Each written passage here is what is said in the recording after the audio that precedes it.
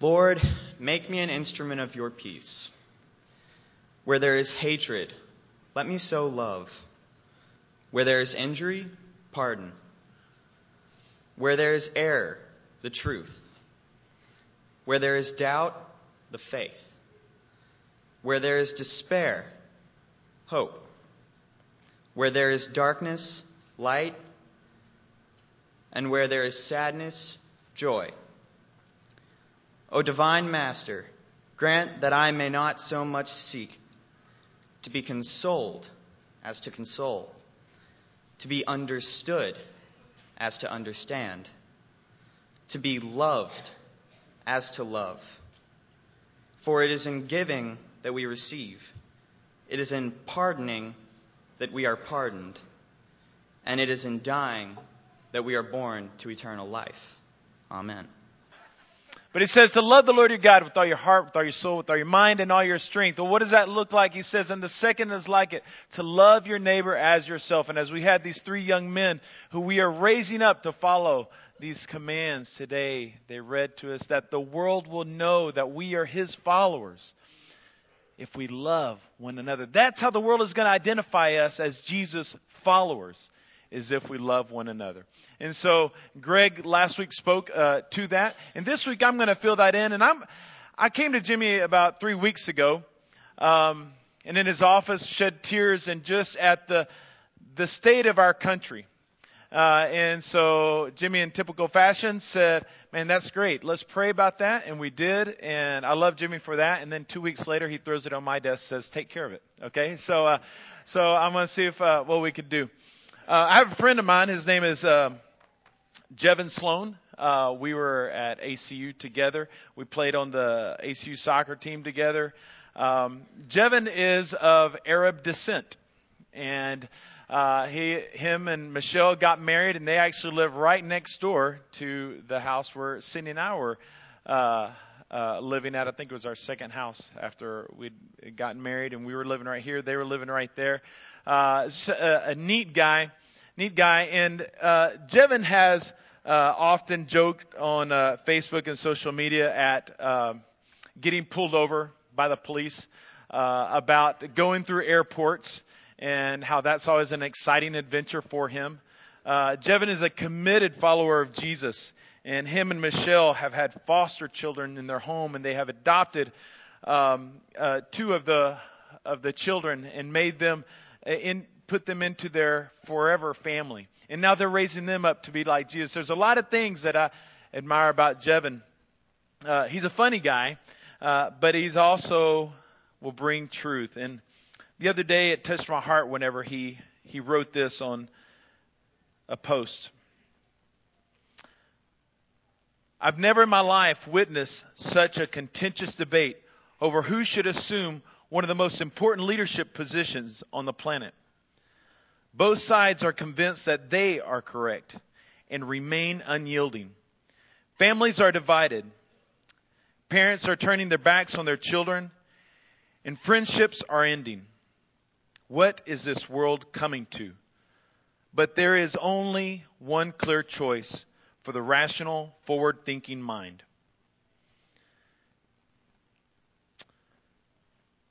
I love Romo, but it's time to embrace the Dak era. Hashtag I'm with Dak. Hashtag make the Cowboys great again. Hashtag Bigly D. Devin is a committed Dallas Cowboy fan. Jevin, sorry. And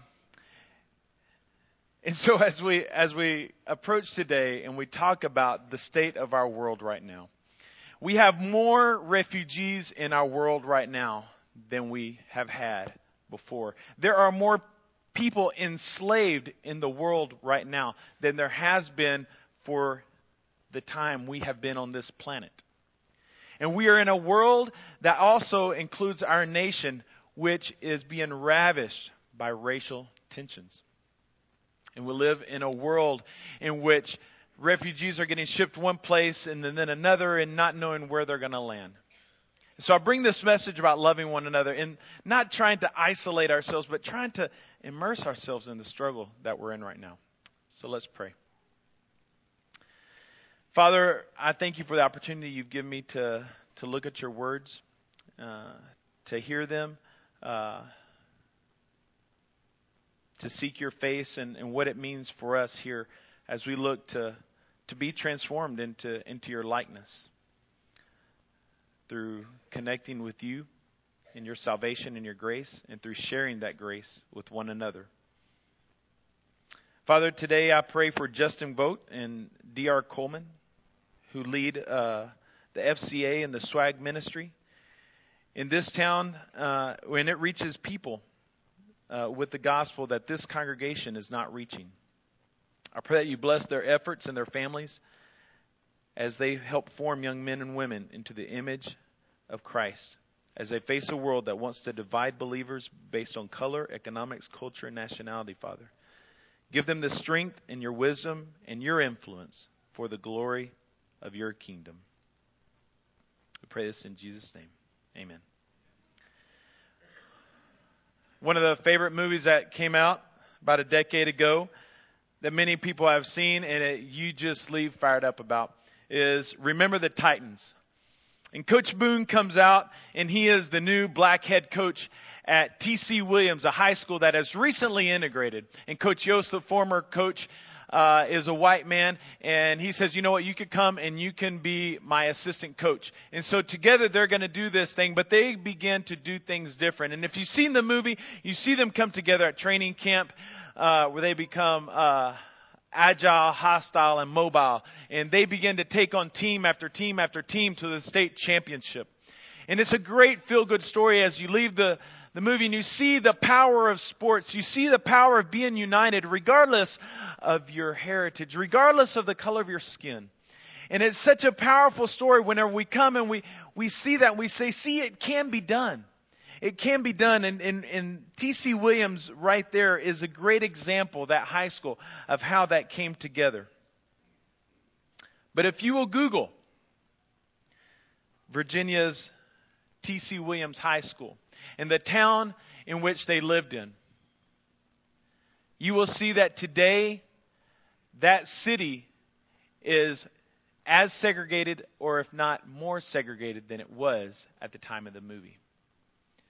That's sad. How many did I just ruin the movie for you? I mean, that's sad because you leave there and you go, oh yeah, see, they've got it right. And what I want to remind you is the bond that they had was something that is fleeting. It was sports. It was a football team. It was a game. But isn't there something more that we can pursue? So I'm going to invite you to open up your Bibles to Acts chapter 11.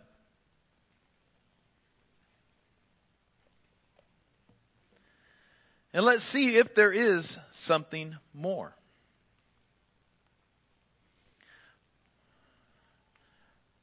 While you're flipping around, I do want to give a special thanks to Greg, who got these young men to practice the reading of God's Word so we could hear His truth loud and clear. And I hope that you didn't just hear the gospel, but you saw it in the faces of those young men. Also, thank you, Garrett, for reading who we now know as Francis of Assisi's words as he struggled to be a part of a solution to the problems in our world. In Acts chapter 10, we find a crazy story about Peter going up on a roof. He's hungry, and all of a sudden he gets this vision while they're preparing a meal. And Cornelius, who is a Gentile, has a vision, says, send for Peter. They go get Peter, and he goes in and he has a meal at Cornelius's home. So right now we are, and as he does that, he sees they experience salvation. They give their lives to God, and all of a sudden he sees the experience that the Holy Spirit has graced Gentiles with. And Peter, through the vision that he had, realized that this was God's way now. That God wanted to cross cultural barriers. And so we see the conversion of Paul as he sees, man, you know what? The world needs to be more open to different people. And then we see Cornelius' conversion as he gives his life to God. And the Holy Spirit comes. And then Peter says, well, they have the Holy Spirit. They need to be baptized. So they're baptized.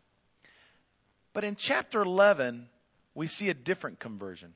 It's the conversion of the church. The people who are following God now get converted. Let's look at chapter 11, verse 1 and 2. The apostles and the believers throughout Judea heard that the Gentiles, that means people who were not Jews, also had received the word of God. So when Peter went up to Jerusalem, the circumcised believers, meaning the Jews, they criticized him and said, you went to the house of the uncircumcised men and ate with them.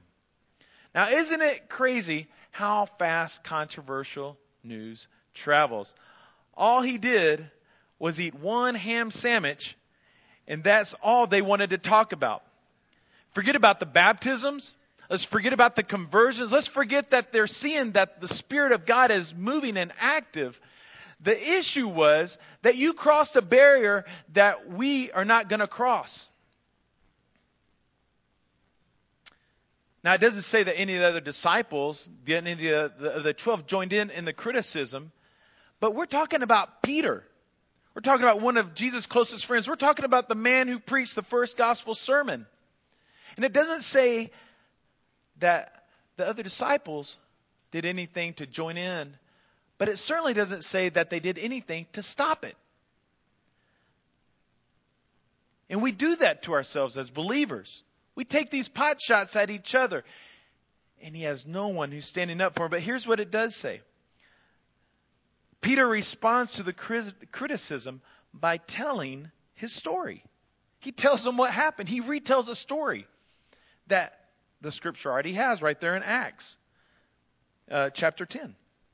So he tells the story again, and he points out, he doesn't spend time pointing out his accuser's faults. He doesn't criticize those who are criticizing him. He doesn't try to give them a list of 17 reasons why what he's doing right. He tells them the story. He doesn't even have to remind them of his credentials. He is Peter. Peter's decision to tell his story and the church's decision to listen to his story was one that changed the face of the Church of Jesus Christ. You can read it for yourself right there in 11. When you read it, notice that Peter continues to give credit to God. The Holy Spirit did this. God told me this. God showed me this. The Spirit called people into... Listen to the words of Peter as he talks about what God is doing in the story of God. And he doesn't make a point to justify who Cornelius was. If you read chapter 10, it says he was a good man. It says he was a righteous man. He gave sacrifices to God, and he helped the poor. He doesn't take the time because, there are a few good ones out there. And, those Gentiles, you know what they're like. There's a few of them that are good ones out there, and he's one of the good ones. No, because the issue is not Cornelius. The issue is the agenda of God. We see later in the book of Acts, as Luke continues to tell the story, that he hits the rewind button and tells about the followers of Jesus that have been scattered and persecuted when the persecution in Jerusalem broke out. Let's look at verse 19 right there in chapter 11. Now those who had been scattered by the persecution that broke out when Stephen was killed, they traveled as far as Phoenicia, Cyprus, and Antioch, spreading the word only among Jews. Some of them, however, were men from Cyprus and Cyrene, went to Antioch and began to speak to the Greeks, and telling them all about the good news of the Lord Jesus. Verse 21, the Lord's hand was with them, and a great number of people believed and turned to the Lord. You see, this controversy again was not about Cornelius. The issue in the church of Jerusalem that they were facing wasn't about salvation. It was about reconciliation. In verse 3, you can see that they criticized Peter. You went into the house and ate with them. They didn't say, you preached the gospel to the Gentiles. They didn't say, you baptized a Gentile. They said you ate with him. You reconciled. You have relationship with one of, fill in the blank, them. This is not about who could come to the baptistry. It was who is welcome at your table. Rick actually tells a story that he grew up in a Church of Christ that supported a missionary that that lived in Africa. And up on the bulletin board, they had pictures of Africans being baptized. And this bulletin board was a beauty. It was just nicely decorated and everything. But he had the sense that the church that he was in had a racial bent because there were no people of color where he worshiped. How can he make sense, he said, of a gospel that welcomes all to God's salvation but does not share a brotherly reconciliation with one another? How can we make sense of the fact that we don't mind people getting saved? We just don't want to share our lives with them. How does that make any sense? That's a false gospel and an inadequate gospel. And it's a gospel that preaches salvation but not reconciliation. When Jesus went to the cross, he went to the cross. It wasn't just to make things right with God. It was to make things right with each other. The church in Jerusalem needed some more conversion. They needed to understand that the discipleship meant not limiting our fellowship.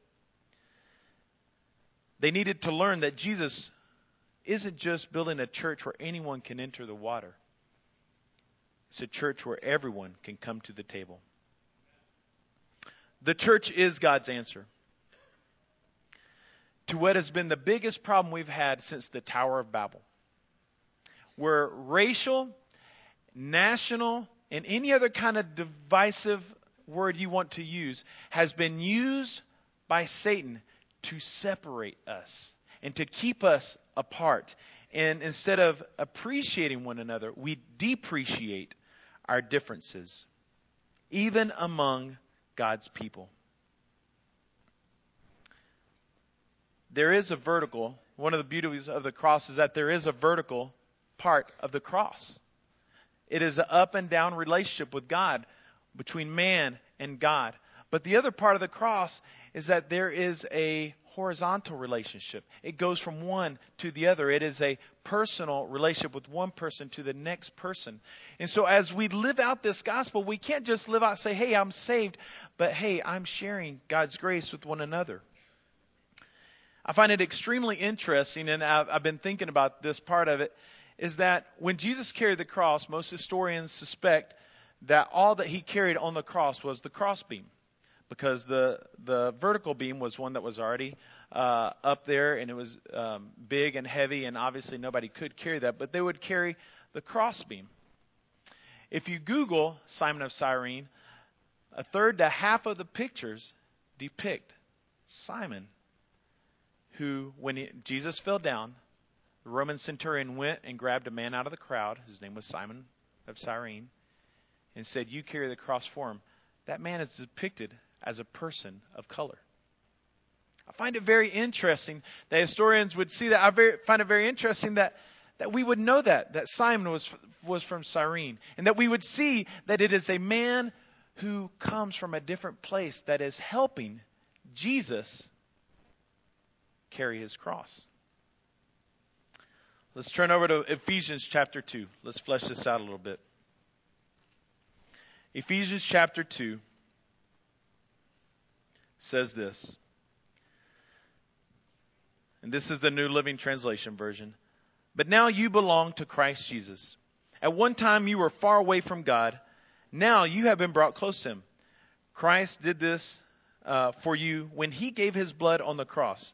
We have peace because of Christ. He has made the Jews and those who are not Jews one people. He broke down the wall that divided them. He stopped the fighting between them by his death on the cross. He put an end to the law. Then he made out of the two people one kind of people like himself. In this way, he made peace. He brought both groups together to God. Christ finished the fighting between them by his death on the cross. It's not just about salvation for mankind. It is the uniting of mankind that happened on the cross. And sometimes I forget that. Sometimes I see it as only this is a salvation issue. Am I right with God? But Paul even makes it clear in his letters that it is about your reconciliation with one another. Jesus even makes that clear when he teaches people how to pray. The book of Revelation says this. It says, every tongue and every tribe are going to gather. God is going to bring all nations and all cultures into his kingdom. In this grand dream of the kingdom of God, Jesus expresses it over and over. Our cultures and our heritage are not erased, but they're meant to be embraced and enjoyed. In the kingdom of God under the lordship of Jesus. It's a beautiful dream. It's a beautiful thing when the church on earth is a preview of what the church is going to be like in heaven. The great banquet that God is calling us to in heaven. So let's go back to the first half of chapter 11 in the book of Acts.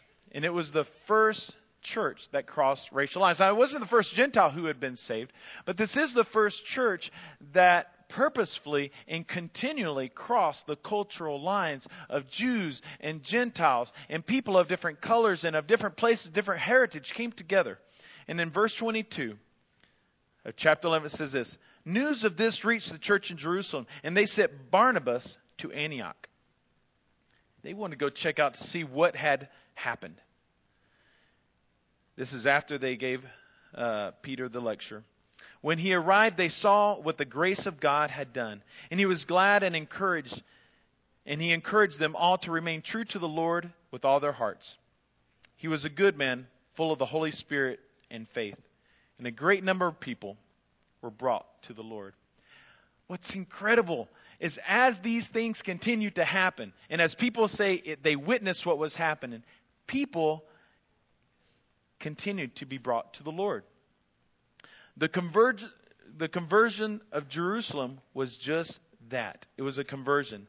They saw that when the cross was lifted up, it had a vertical and it had a horizontal dimension. It went up, but it also went out. When the cross is lifted up and those racial lines then came down, the community could not ignore what they were seeing because they were not seeing anything like this before. They couldn't stop baptizing people. And as you read through the chapter again, it wasn't something that was mysterious that was happening. There was a very practical reason for what was happening. The community was witnessing something that was different, something that we cannot do without the power of God. There is no reason for you to love somebody else who is different than you without the power of God. That is the power of God's Spirit within us that calls us to live a life that appreciates people that are different, that gives your life for people of a different color. If you want to begin to teach your kids how to do that, my son has read about 47,000 times a wonderful book called If I Were in Thailand. And if you would like a copy, my friend Chris, where are you at?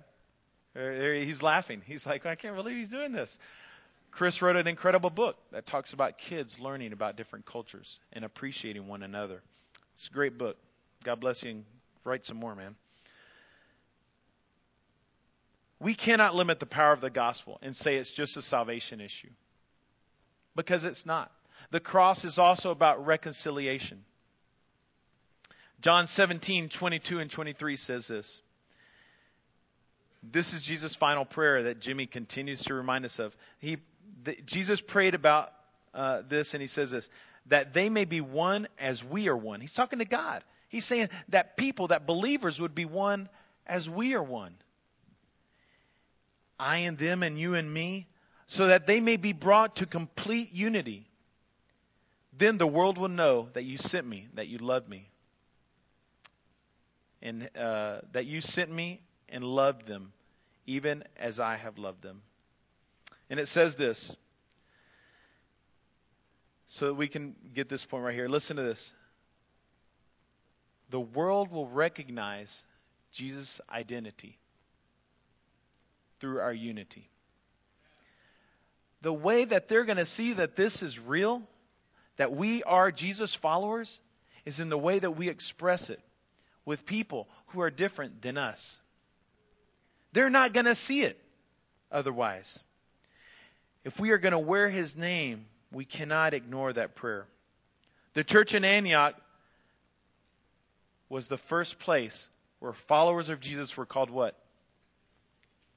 You catch that?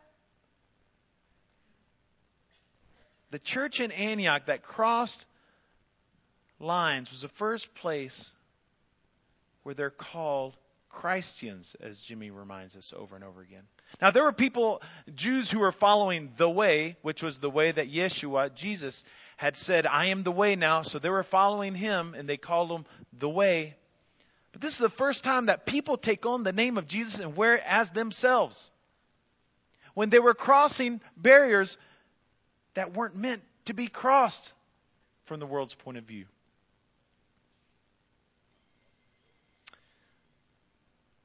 In that story that Rick actually was telling about the church that had the pictures of Africans being baptized, he talks about a lady, one of the matriarchs of the church. She walked up to that bulletin board and said, I don't mind all of them getting baptized. I just don't like the idea of all of those, and she used the N word, being up in heaven with me. And Rick says, I was a young boy, but I remember thinking to myself, lady, you don't worry about it. You got nothing to worry about.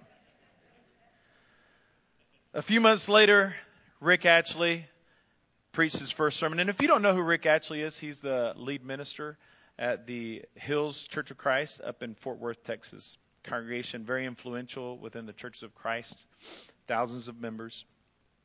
He preached his first sermon. And it had 6 points. And the third one was that racism was sin.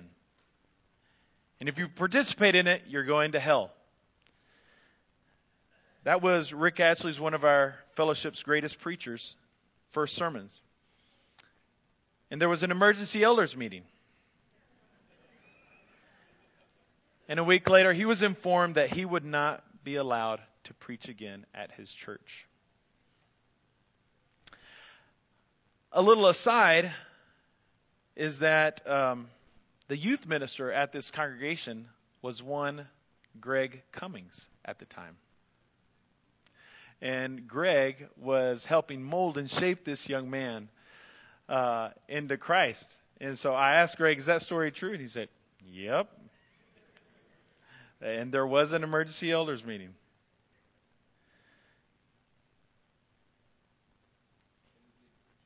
And he did finally get to preach again. Good.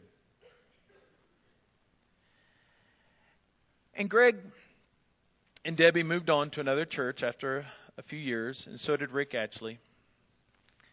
But that church closed their doors. Rick attributes this to, you know what? If we're not going to follow his mission, we can't bear his name. We can't carry his name. People cannot see your identity as a Christ follower if you are not willing to live the life that he has called you to. And most of us agree with a lot that I've said so far, and that's kind of what happens whenever we preach about this. But the problem is that right here we stop at, but I am not adding to the problem. I am not part of the problem. I don't use that word. I work with somebody who's of a different race than I am. But is that what Jesus has called us to? Just don't make it worse?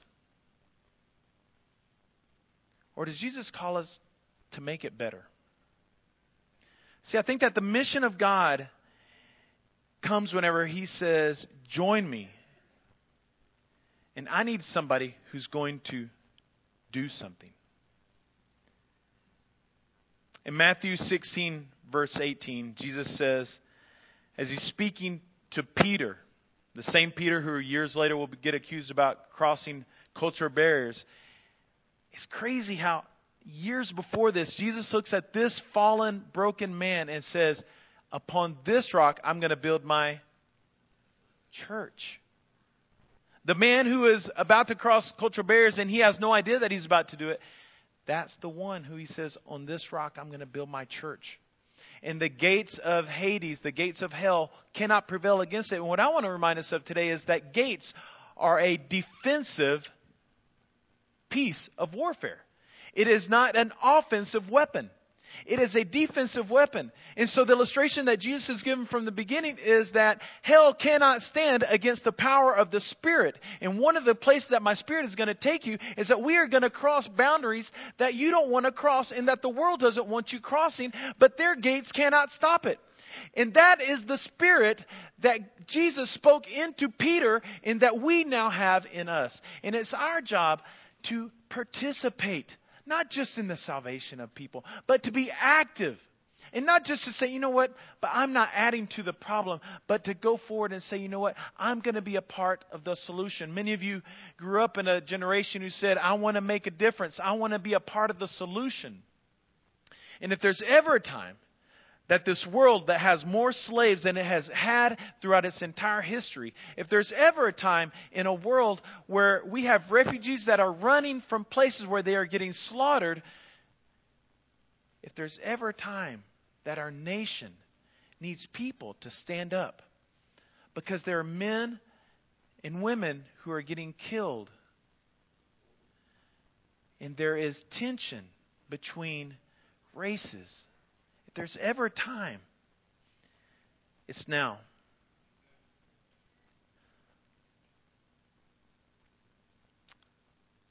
There's a false narrative that we're being sold. See, we have to choose whether black lives matter or blue lives matter. And that is the lie that the world is trying to sell us right now. And I think we're mostly smart enough in here to say that that is a lie. But when we look at it and say, well, I'm just going to say all lives matter, there's a problem with that. There's a problem with saying all lives matter. And here's the deal. If I called the fire department and said, hey, come help me, my house is on fire. And if they said in response, well, you know, all houses matter, I would feel like somebody is not hearing some pain that is very real. And we have to realize that black lives do matter. And we got to realize that blue lives do matter. And we got to realize that refugee lives do matter. And we have to realize that the lives of the people who are not getting heard, they matter. Amen. Amen. There's a quote a friend of mine sent me as I start to wrap up here. It's from a book called, when you got friends who are in grad work, they send you strange things. It says, Choosing the Good, Christian Ethics in a Complex World by Dennis Hollinger. But it says this, social sin surveys says that sin takes root and it hangs on. Social sin takes root and hangs on. This is a part of what it means to say that all human beings are sinners. But social sins particularly survive and take root and hang on because, and this is where we're trapped, social sins hang on because people benefit from those sins, often without being willing or able to notice that either that they are sinning or that they are benefiting from this social sin. And in our world and in our country, and because of our history and because of who we are, there are patterns that we follow. There are things that we do just because that's the way my parents always did. There are things that we say because that's what my family says. There are places we don't go because we don't go there, that we are trapped in. John Newton wrote the words of Amazing Grace. After years of being not only a slave trader, but the captain of a slave trading ship. As he would go up the river in Africa, kidnap people, bring them to be sold in Charleston. And as people would make wages or make bets or place a bid on how much a human life was worth. That was John Newton's life. And years later, he turned to the gospel and he wrote the words Amazing Grace because of his great sin. But here's the thing. He could stop there, but he didn't. He began to join William Wilberforce in abolishing slavery, which is a great thing. But here's the thing. That came at a cost because his country benefited from the oppression of a different kind of people. That sin benefited him socially, benefited him financially, and it also benefited him in his name. That actually gave him some standing among some people, that he had been a slave trader. So here's how we're going to respond to this. We're not going to be trapped by this. But we need to listen to somebody else's story. We need to get to a place where we can be in places where we can hear somebody else who's different, their story. And when we hear the story, you know what? It's not time to say, well, our country's not like that anymore. It's not time to say, you shouldn't feel like that anymore. It's to own that story and say, you know what? I'm sorry. I'm sorry for what's happening. I'm sorry that you feel that way. I'm in with you. I am your brother. I am your sister.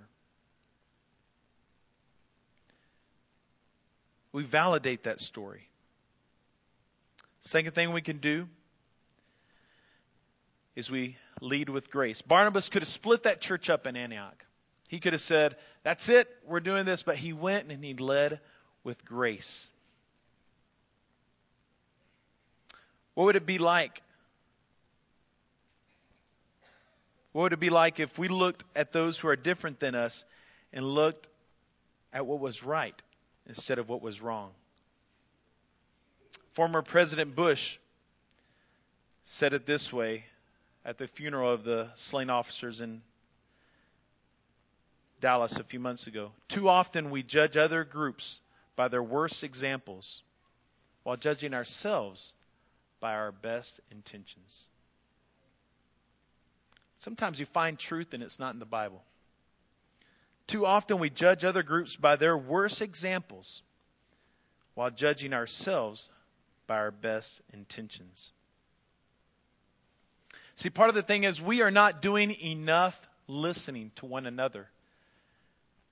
We do too much scrolling on Facebook. And what is the latest article? And it's a truth that you already know this. You get cyber followed when you click on a link on your computer or on your phone. And so the next day, 2 more on your social media feed, 2 more stories just like that appear again. And so you just continue in the cycle of thinking the same way that you did.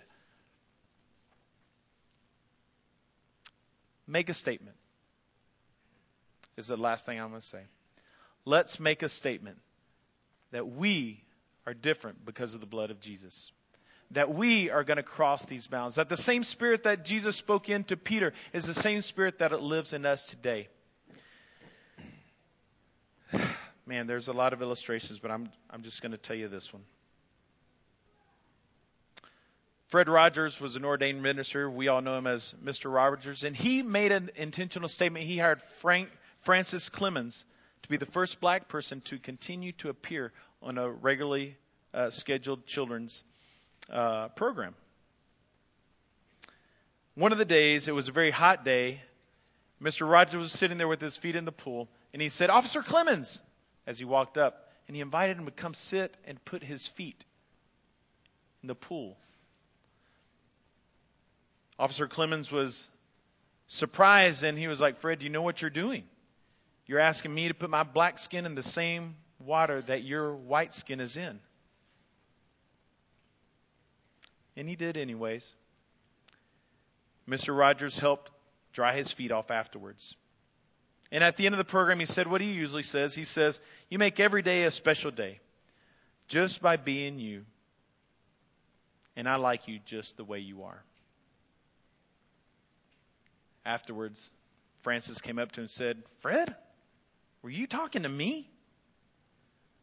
Mr. Rogers looked at him and said, "Francis, I've been talking to you for years, but today you finally heard me." So my question to you is, what are you saying that can be heard? What are you saying in our nation right now that wants you to be divided? What are you saying that is going to be heard? Who in your life needs to hear that message? Will you use your position to make a statement for the kingdom of God? If you're a student and you're in school, will you cross the barrier and share friendship with somebody who doesn't look like you? If you're a person of color that's joined us this morning, would you make a statement? And maybe when you are eating at a restaurant, go and pay for the meal of an officer. Or go out of your way to shake the hand of an officer and thank them for serving your community. Or maybe by making a meal and taking it to the local police station. And if your skin looks like mine, will you silence the voices that make cuts at other races? Will you silence the voices who say those little phrases? Will you stand up for those who are not around to defend their culture? Will you ask God who needs to hear, whose story you need to hear?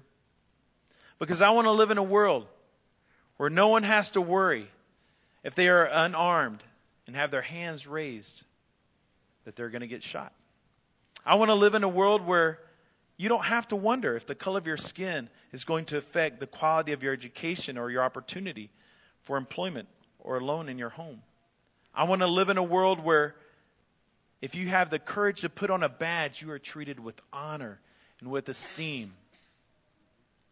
But if you misuse that position, you are held accountable. I want to live in a world where every single person is created by God is treated with value and dignity. White life, black life, brown life, immigrant life, illegal immigrant life, refugee life, unborn life. I want my kids to inherit that kind of world. I want whenever my kids, grandkids ask them, why is the world different? They say because the Christians made a difference. The Christians stood up when our nation was being torn apart. And they crossed the barrier that the world put between them. The world is not going to change no matter who gets in that White House. If what we're doing in our house and in this house isn't different. It doesn't matter who we elect. They are not going to solve our problems. But our children's children and grandchildren, I pray they stand up and they say, it's because the Christians made a difference. They had the Spirit of God, and He took them in places they didn't want to go, and they sacrificed out of their own means. And you can read that in the final story of Acts chapter 11. The people gave to other people, crossing boundaries of racial division out of faith that God would provide for them.